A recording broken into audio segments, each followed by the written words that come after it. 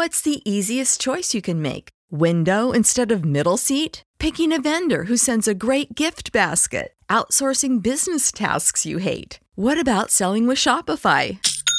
Whether you're selling a little or a lot, Shopify helps you do your thing, however you cha-ching. Shopify is the global commerce platform that helps you sell at every stage of your business. From the launch your online shop stage to the first real-life store stage, all the way to the did we just hit a million orders stage. Shopify's there to help you grow. Whether you're selling scented soap or offering outdoor outfits, Shopify helps you sell. Wherever and whatever you're selling, Shopify's got you covered. Sign up for a $1 per month trial period at shopify.com/try. Go to shopify.com/try now to grow your business, no matter what stage you're in. Shopify.com/try.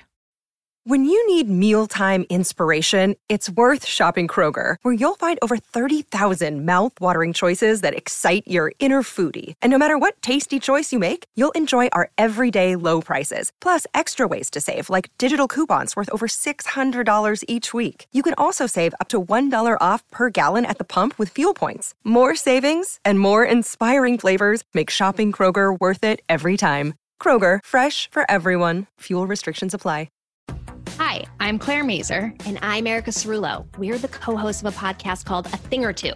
It comes out every Monday, and the basic premise is this. We share all the stuff we think more people should know about. So that's apps, recipes, books, the nationwide Haagen-Dazs vanilla bean shortage that nobody else was talking about. No one. Our preferred vacuum brands, of which we have multiples, and critical explorations of our unique approaches to paper towel usage. Listen, we think you're going to like it. A lot of people do. And who's to say you'll be any different? Listen and subscribe wherever it is you listen and subscribe to podcasts.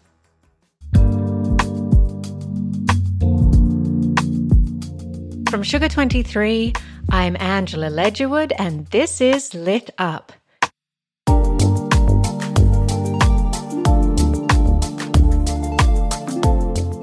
Now, I met this week's guest, Alyssa Shelasky, through a mutual friend many, many years ago. And she's the type of person that you meet instantly and you want to be sat opposite her at the dinner party or kind of be as close to her in the room as you can. She has this electric kind of luminescence to her, and she is the best storyteller. So we are going to talk about her latest collection of personal essays called This Might Be Personal, which chronicles with gusto her affairs of the heart and her unique journey to becoming a mother. Now, Alyssa is also the Sex Diaries columnist at New York Magazine, and she's also starring in and producing the Sex Diaries documentary series on HBO. I hope you love this conversation as much as I did. I don't know if you remember this, but I was going through kind of an old box of clippings from when I worked at Cosmo, and I found, and I will send you a picture of it when I see it again, that you had been a contributor for Cosmo way back when your first book came out, Apron Anxiety. And I was a junior magazine editor, and, you know, I was given the contributors page to do. So I thought it was such a big deal to get to write up, you know, the 3 little questions from you. And I think we just emailed, but I found that, oh my goodness, I think it might be from 2015. Like, how nice back then when those little assignments didn't feel little at all, and you felt so successful and like victorious with like writing a little edit. Or for me, at that probably it was sending in my headshot or answering whatever questions you had. Those things used to just light me up like nothing else. And then you get older and you do more and more of that, and you're like, what's going to light me up now? Like, what's going to give me that feeling now where I am killing it and living my dream? Because it's hard as you grow older and you do more to hold on to those moments of like, I did good. Like, this is success. This is everything I hoped my career would turn into. It's really hard for me to find and grasp those moments as I get older. But back then, oh my God, it was also joyous. Well, actually, this reminds me of a passage in the book that comes quite near the end, and you're sitting with your sister. And it's all about this, where you're feeling, the TV writing in LA, you can't catch a break. She said to you, but you are successful. You are. Why can't you feel it? So I'm wondering, how are you feeling now? The book's come out, you have an HBO show that's, in the works. What is landing for you? To tell you I think about this question all the time is an understatement, and it's probably something I need to work through in therapy, and I don't go to therapy. My Sex Diaries column at New York Magazine, which is very popular, is being turned into a docuseries at HBO, which I helped produce, and I'm in as me doing my job. So that's cool. But as you are alluding to in the book, I have been trying to break into TV writing since my first book came out, which was almost 10 years ago. And I've been on so many great pitches, like in Hollywood, like Charlize Theron's company and Margot Robbie's company, and like just really dream moments, which there in itself should be like, it can all end right here. This is great, but it's nearly impossible to get into a writer's room, let alone to like get your own show off the ground and be a showrunner or, write your own series. It is so hard. And yet I keep subjecting myself to the impossibility of it all. So I think the answer is actually pretty simple. Like, I need to get a fucking show because it's been my goal for so long and I won't let it go. I just am like, I'm hooked on it.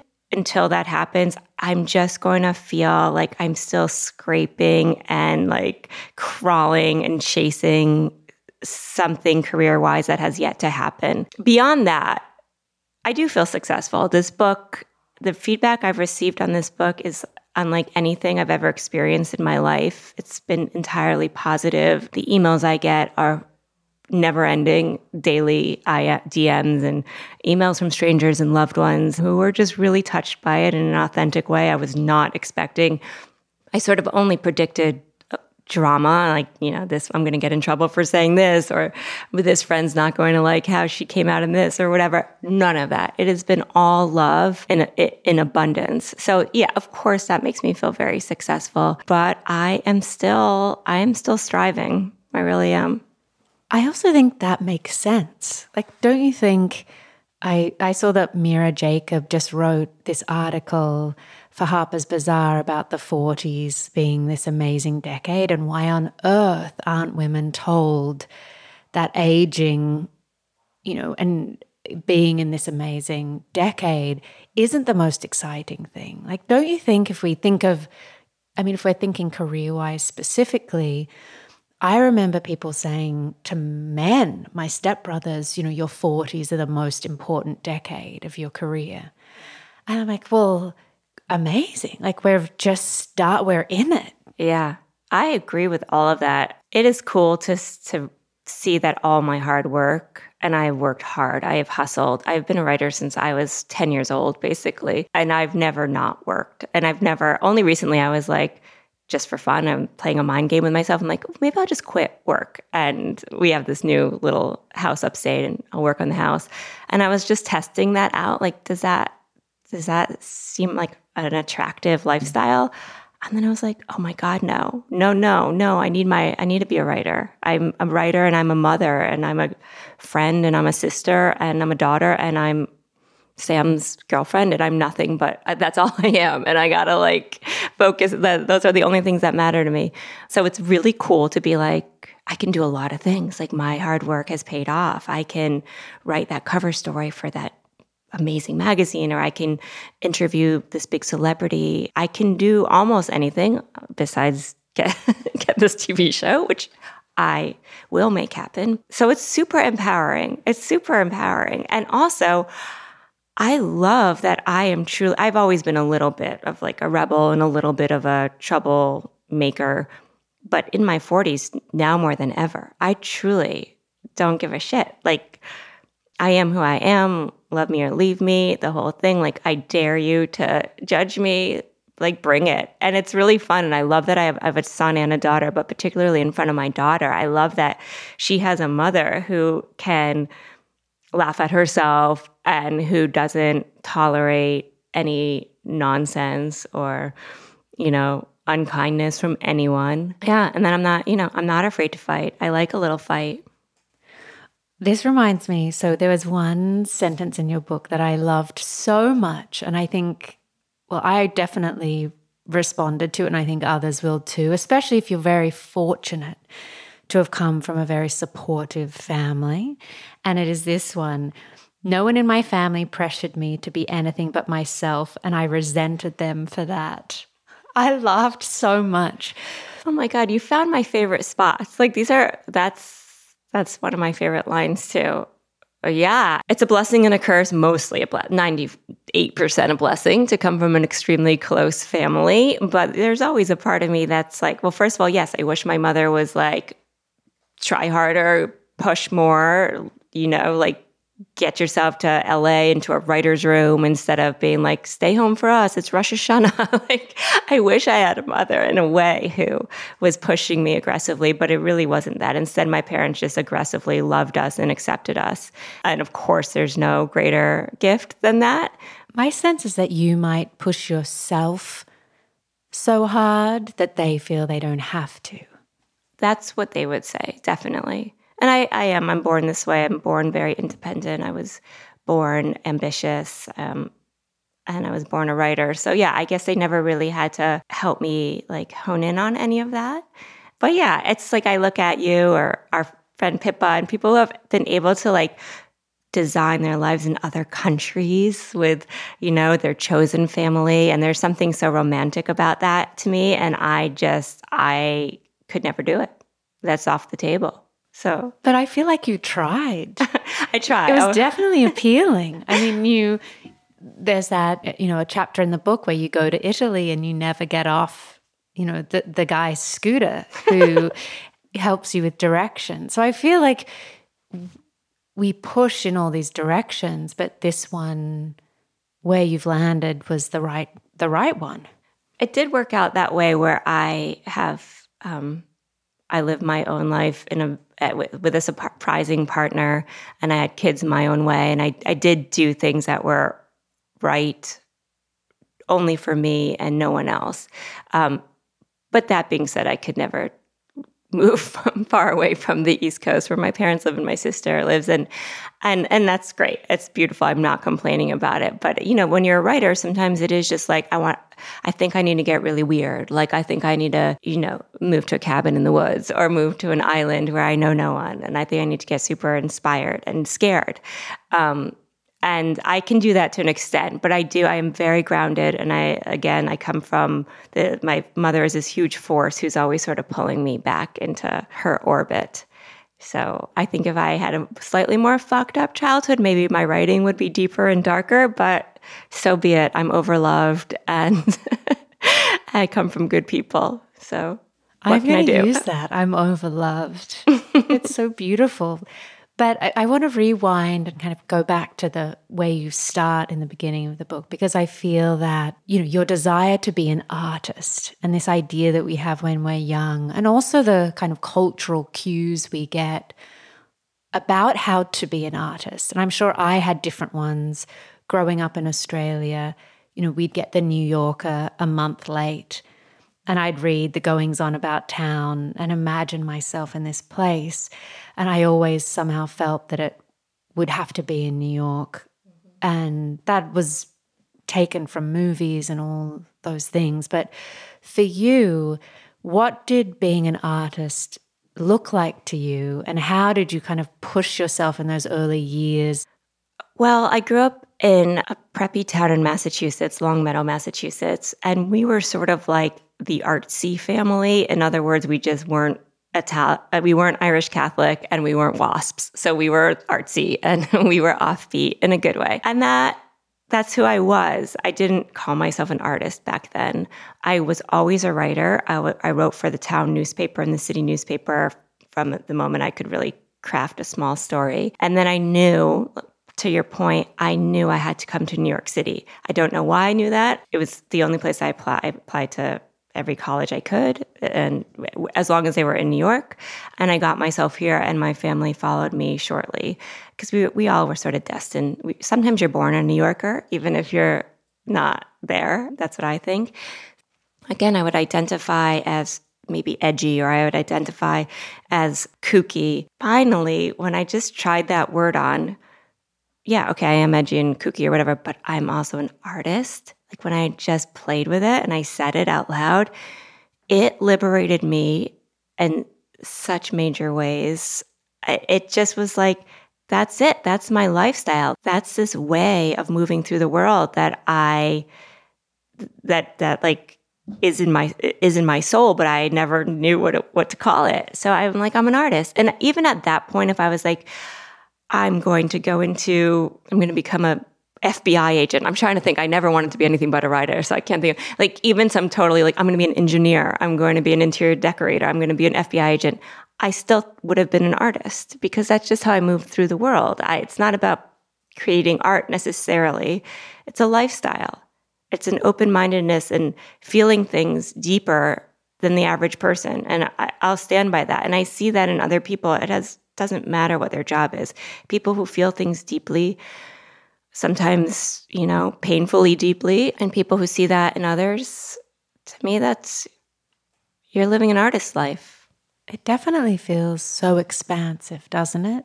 Like the boundaries, even hearing you talk about that, and when I read it in the book and I thought, why was I drawn to this place? And it was almost to not be confined, feeling like you couldn't breathe if you thought about a certain life or lifestyle, and being like, I need to have the ability to do and think more. Totally. It's like you want to get weird in New York. It's kind of embarrassing. Like the fact that I, have a monogamous relationship now with a partner who I hope to grow old and die with is like mortifying. I mean, no, it's great, but it's like, it's a little bit, I like living on the fringe. You're inspired to live on the edge in New York a little bit more and do things really differently. And I appreciate that. You pick and choose how you're going to be different. And yeah, New York brings it out in you, at least old New York, as they say. Maybe it is changing a bit. Well, also, I think it might correspond with age. I mean, your book, for lots of us who came to New York to have that kind of fun and to kind of get weird or witness that or be around people so unlike the way we grew up. It's such an amazing time to be in your, say, 20s and early 30s when it does feel like you have nothing to lose. And then, I don't know, I'm just grappling with being in a different stage of life. But how naturally I'm like, I like flowers. Whoa. I really think I might do a gardening course, and it corresponds. I'm like, was this always secretly in me? Is this a product of just a shift that happens in human beings? I think so. The whole way here, I took the train from upstate, and I am using this like website called Yard Zen, where they like design your dream yard. And I mean, it was porn. I was drooling. The 2-hour ride went by in 2 seconds because I was so fully immersed in my like Tuscan villa meets upstate chic meets, unfussy artist's abode. Like I was just designing. God, that if you had told me that 10 years ago, I would have started crying. I think I would have started crying. But we change, and it's great. It's great to evolve. But it would be so boring otherwise, But I will say, talking about being in our 20s or 30s and living that life in New York and making your beautiful mistakes, you pay a price. You know what I mean? Like there is, and that was a big reason why I wanted to write this book, because we talk about, my life was very glamorous and still is sometimes, it's interviewing celebrities and so much great travel and fashion and, cool friends, but you pay a price. There's dark sides to partying, a lot. You know what I mean? I've lost a lot of friends to addiction and mental health issues. And then there's a chapter in my book where I was sexually assaulted, and there's, moments in life where I was just like, all the walls are caving in. And what have I done? Like, what the fuck have I done making all these crazy decisions? Like, where did it get me? Nowhere. So I wanted to explore all of that if I'm going to be honest, and talk about the life of a free-spirited writer. There are a lot of hard days in there. Well, the title that my mum came up with for my memoir for like those years, which hasn't been written and I'm not going to write it, was Going Nowhere. Can you imagine? I mean, we laughed about it, but in that way that from the outside, also I think from a parent's perspective who's so far away, there weren't any of the things to hold on to that pegged down a life. Yeah. No belongings, no partner, no children, lots of stories and experiences, but that was it. Right. For what? I've had those moments. It's like, yeah, all those great stories and, drinks with your friends where you're dying laughing and you're the one with who has the most incredible night to retell. Like for what? Clearly for a lot, clearly for also for you, the fact that you have this talent for writing and then you're able to distill them down for us in a book, it's made sense. I mean, from the outside, I'm like, well, for Alyssa, for a lot, she's sharing it all. I mean, and then for the rest of us, I'm like, yeah, for me, for what? Yeah, but for a rich soul, for a beautiful, rich, layered, complicated soul. And I know you know that. And also, too, say we're in our 40s. Why was it? I mean, it was meant to happen earlier for other people because it was right for them. I'm just grappling with the kind of trying to make a home, acknowledging that the choices I made did not lead me to a 401k or any stability or any way to contribute to my partner in terms of like a down payment on a house or all those things that are really clear for other people because they just started saving with their first job.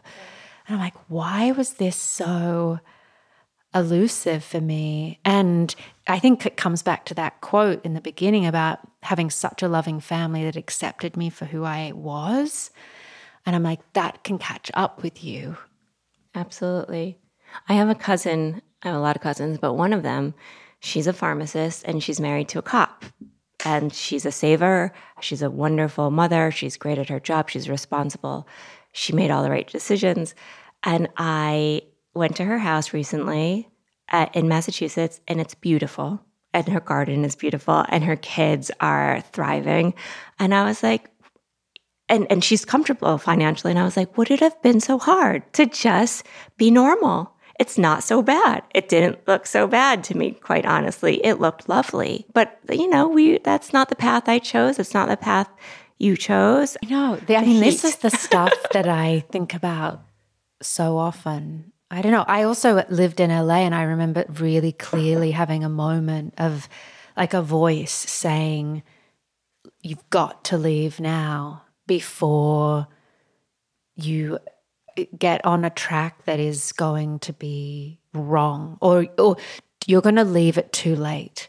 Exactly. Don't leave it too late. And for me, that wasn't about that city or this city or elsewhere, but it was a clock that was happening that was, you have to go get a real job and get this going. Yeah. You have to commit to a profession and begin, literally at 29.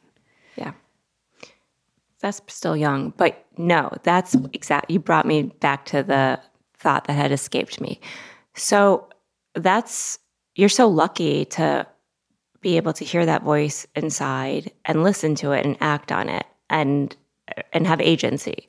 And that, to me, that's exactly what happened to me when I was 38, which is a lot older than 29.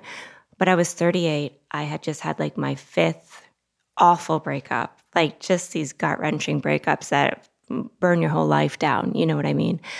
And this is in the book, but I looked myself in the mirror and I said, what do you need to do right now? Like, what do you need to do to get your life on track? Like, what is the answer? And whatever came to me, I was going to listen to it and run with it and go hard. And it was for me, it was motherhood. It's time. Don't waste another second. Don't fuck around here. It's time. And that's when I decided to have a baby on my own, which wasn't a hard decision actually, because I never really cared about getting married and I was already sort of living, unconventionally. The minute it hit me, I was just like, thank you, universe, for that answer. And I'm off. I'm off and running. And I made it happen. I made it happen in, as quickly as one can when it comes to fertility in your late 30s. But I think that is what makes people like us artists, honestly. That voice, that trust, and the fearlessness to run with it. And I think, too, isn't the hardest part for us and so many not knowing what that thing to go for is? I've always felt that when you're in a limbo, something's not quite right, and that in other times of your life you've had an answer, it's come. But sometimes you're there and you're going, hello, I need a change, but I don't know what it is. But then once there's something so beautiful about just being like, that's it. Now go for it.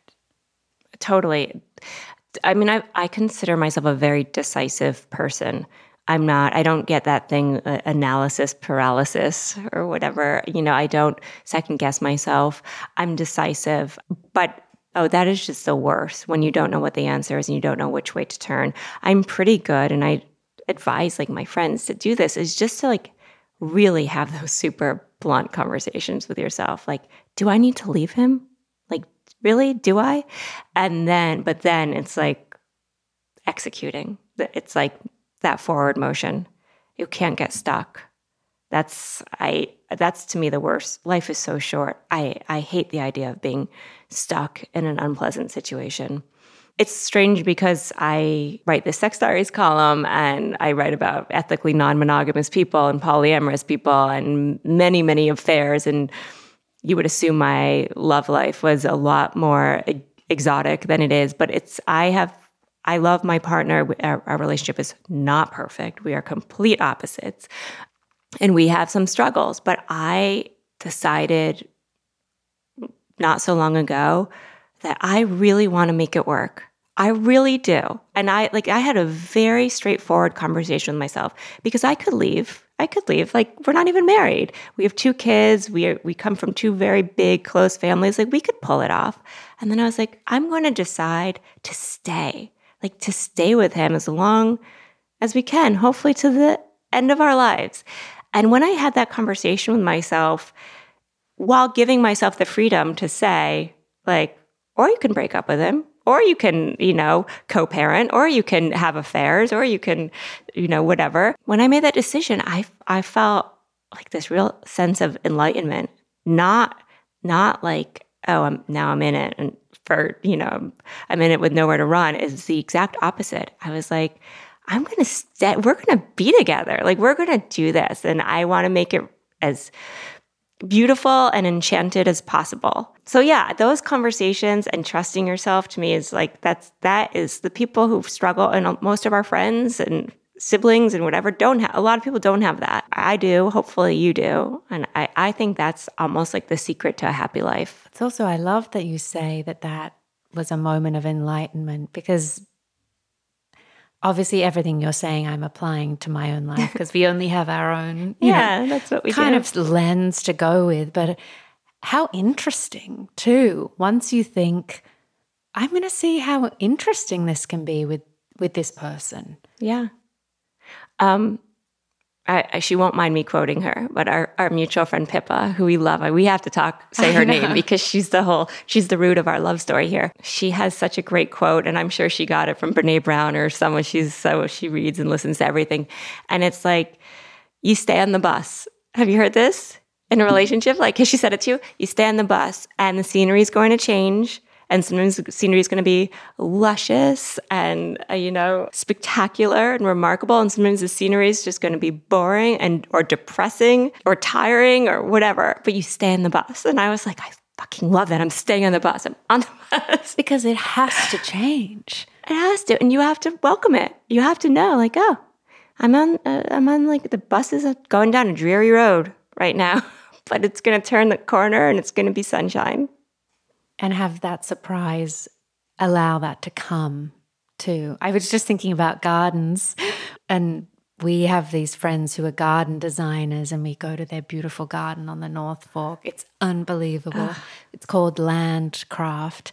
But what is so breathtaking is the moments of surprise, when you turn a corner and you had no idea and you're just like, oh, they did that, with colors or shapes and I think, and this garden changes so much with the season, and every time you go, there's surprise, and it's the same garden shape of things, but it's changing week to week. And you think, if that, two people are in a family with little ones too, like they're growing so fast, everything is changing. Yeah. But I would say with the garden, God, I want to go there. By the way, send me their Instagram page.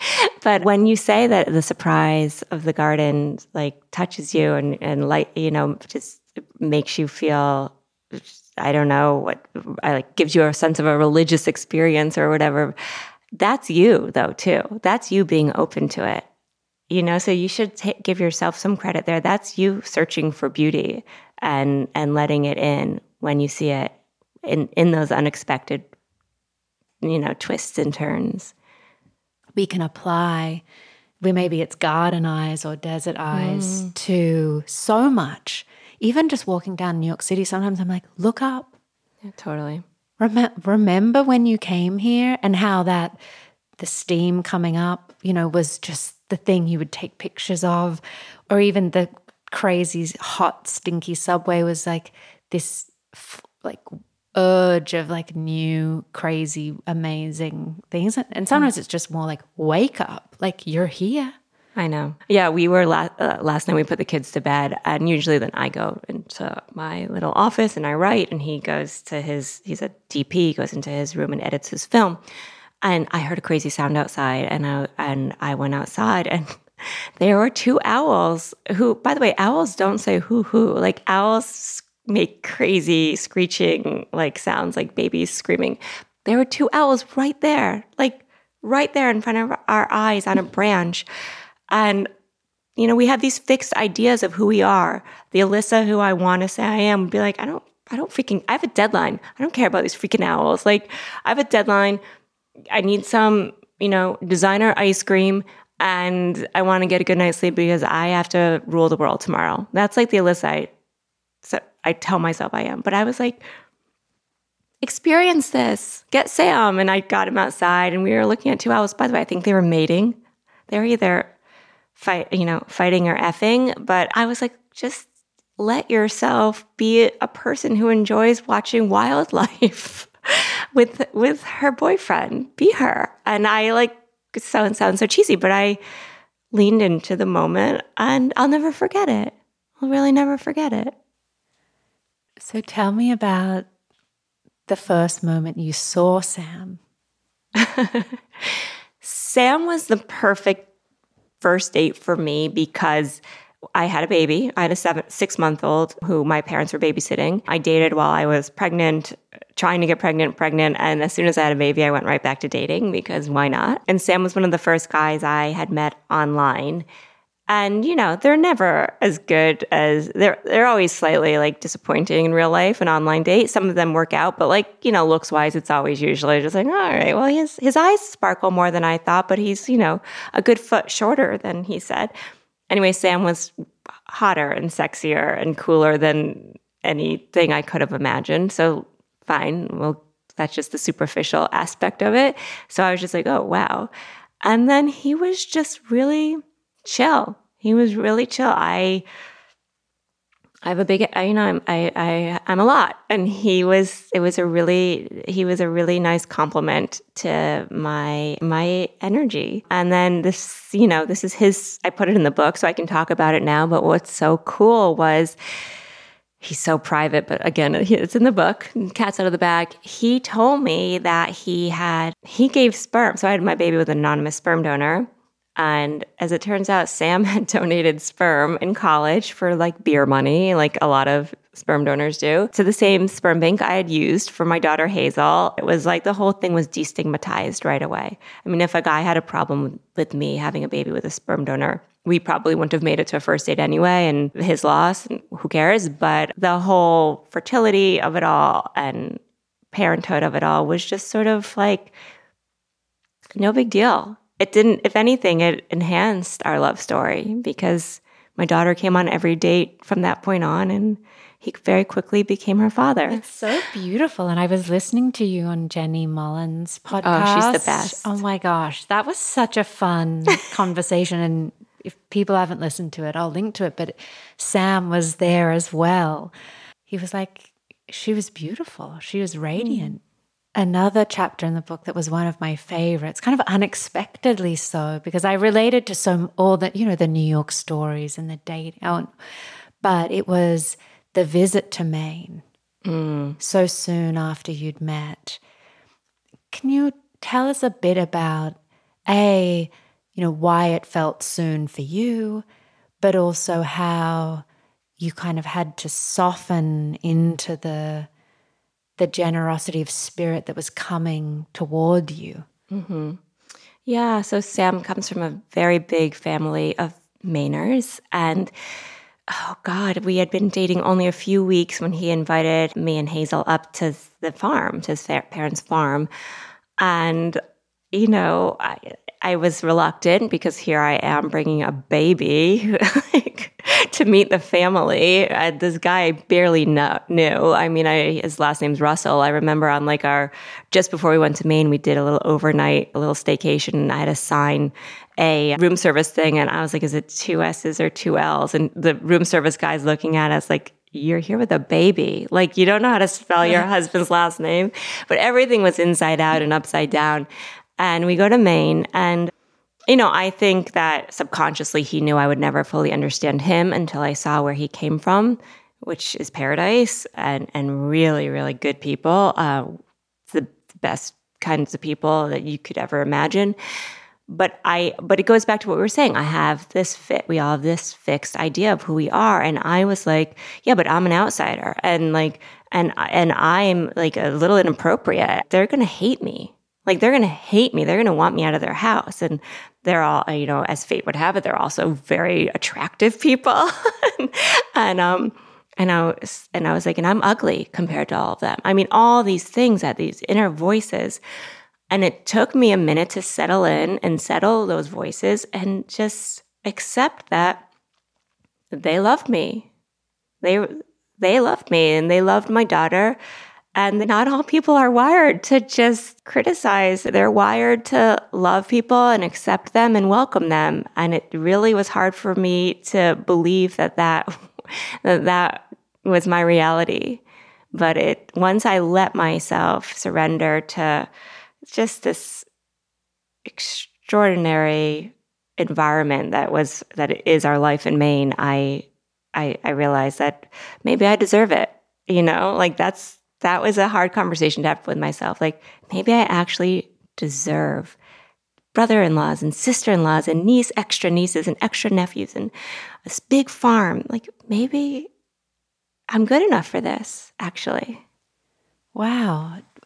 I mean, obviously there's so much personal growth that happens over decades, but also as a writer, you are interrogating yourself and you don't let yourself off the hook. I mean, I will say, personal growth is this kind of phrase that feels hokey and weird, but in terms of writing about yourself and going back through these essays and being able to be kind to that younger self who liked to blow things up or choose people that were exciting for all the right or wrong reasons, how do you feel like Alyssa has just changed for the better?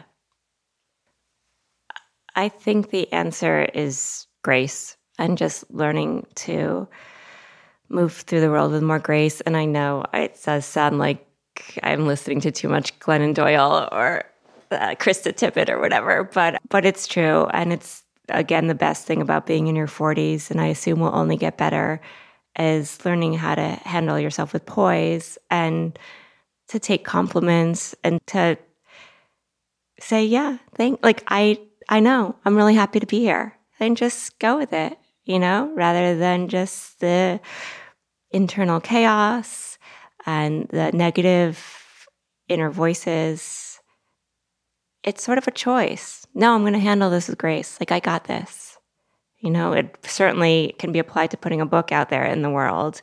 You can say well, I'm exhausted and this one didn't write about me and these guys put my book in the back and this one didn't come to my party. Or you can just say I'm an author. This is my second book. I wrote this while having 2 kids at home during a pandemic. I did a really good job. I'm really proud of it. And, I hope you enjoy it. I think that's something my mum always taught me, was to take a compliment, because people want to be generous when they give a compliment, and there's nothing worse than having it blocked. Yeah. Isn't it? And it kind of... This is another thing with getting older. Sometimes you do have to ask your friends to tell you the brutal truth. I remember when I was having a hard time dating, it was I was pretty much a serial monogamous, but there was a period when I was in my mid-30s and it just it wasn't happening as easily. You know what I mean? I used to be able to, I knew how to get any guy I wanted, even if it was it would inevitably end. But I remember saying to my friend's husband, who I loved, I was like, is there something wrong with me? Just tell me. I need to know. And he said, if anything, I think you sexualize yourself too much. And it's not a good look at our age. You're so much more interesting than the fact that you can talk about sex openly. And it was such a good note. Wow. Of course, it stung a little bit because I was just oh, God, that's embarrassing. I do that. But it was such a good note, and it changed. It changed how I present myself.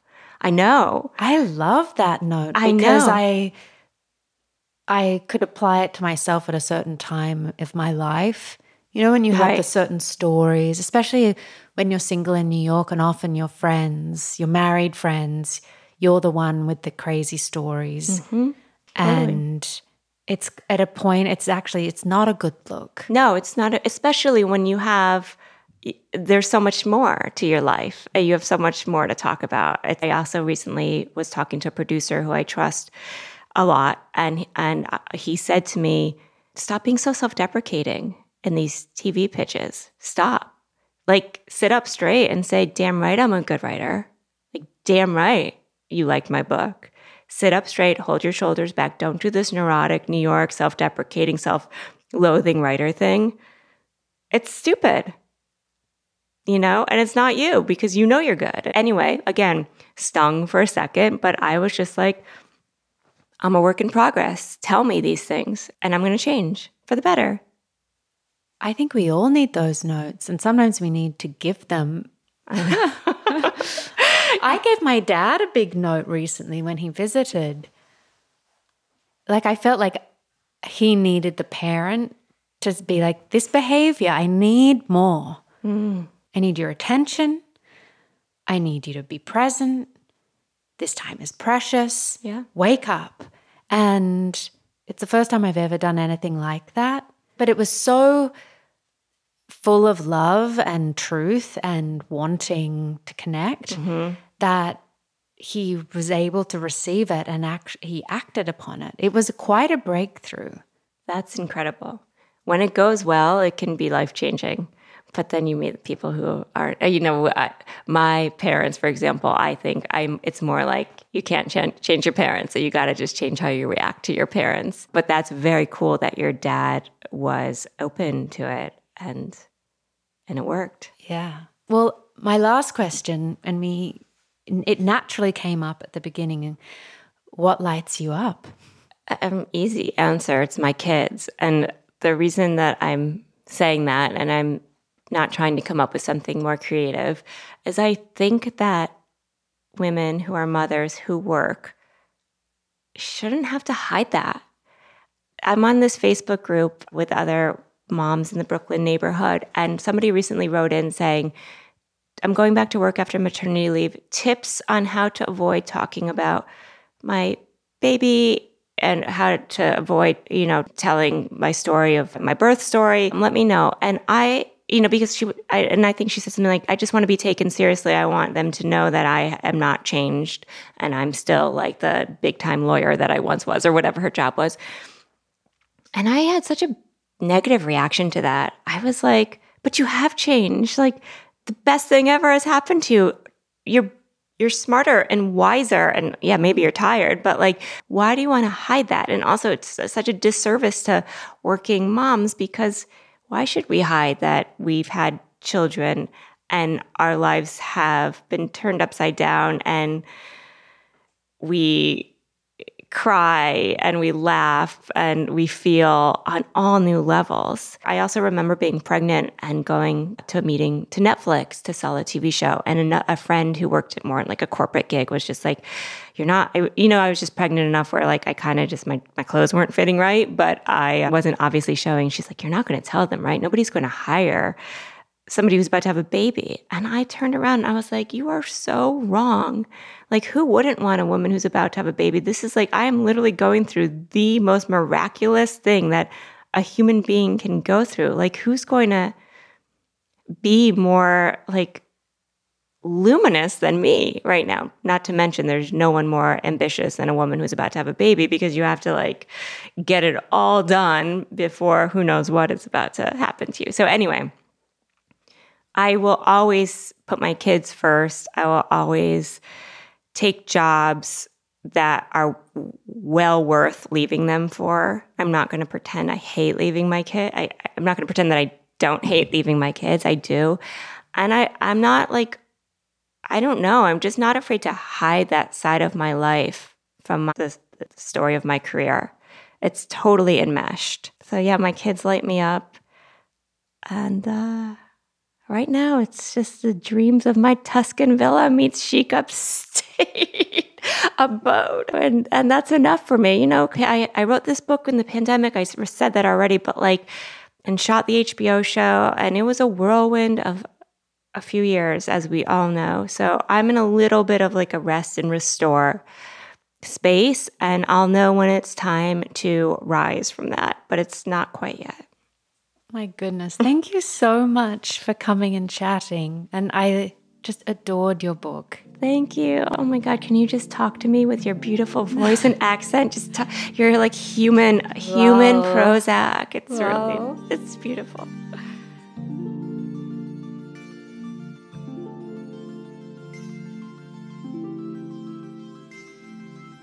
Lit Up is a podcast from Sugar 23. It's hosted by me, Angela Ledgewood, and is produced by Liam Billingham. Olivia Allmeyer is the marketing and editorial consultant. Mike Mayer and Michael Sugar are the executive producers.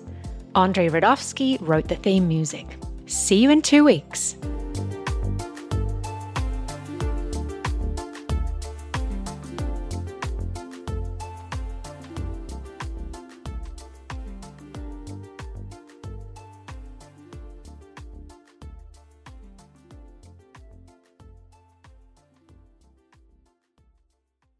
Support for this podcast and the following message come from Corient. Corient provides wealth management services centered around you. They focus on exceeding your expectations and simplifying your life. Corient has been helping high achievers just like you enjoy their lives more fully, preserve their wealth, and provide for the people, causes, and communities they care about. As one of the largest integrated fee-only registered investment advisors in the U.S., Corient has deeply experienced teams in 23 strategic locations. Corient has extensive knowledge spanning the full spectrum of planning, planning, investing, lending, and money management disciplines. Leverage Corient's exclusive network of experts to craft custom solutions designed to help you reach your financial goals, no matter how complex they may be. Real wealth requires real solutions. For more information, connect with a wealth advisor today at Corient.com. That's Corient.com. Corient.com. When you need mealtime inspiration, it's worth shopping Kroger, where you'll find over 30,000 mouth-watering choices that excite your inner foodie. And no matter what tasty choice you make, you'll enjoy our everyday low prices, plus extra ways to save, like digital coupons worth over $600 each week. You can also save up to $1 off per gallon at the pump with fuel points. More savings and more inspiring flavors make shopping Kroger worth it every time. Kroger, fresh for everyone. Fuel restrictions apply.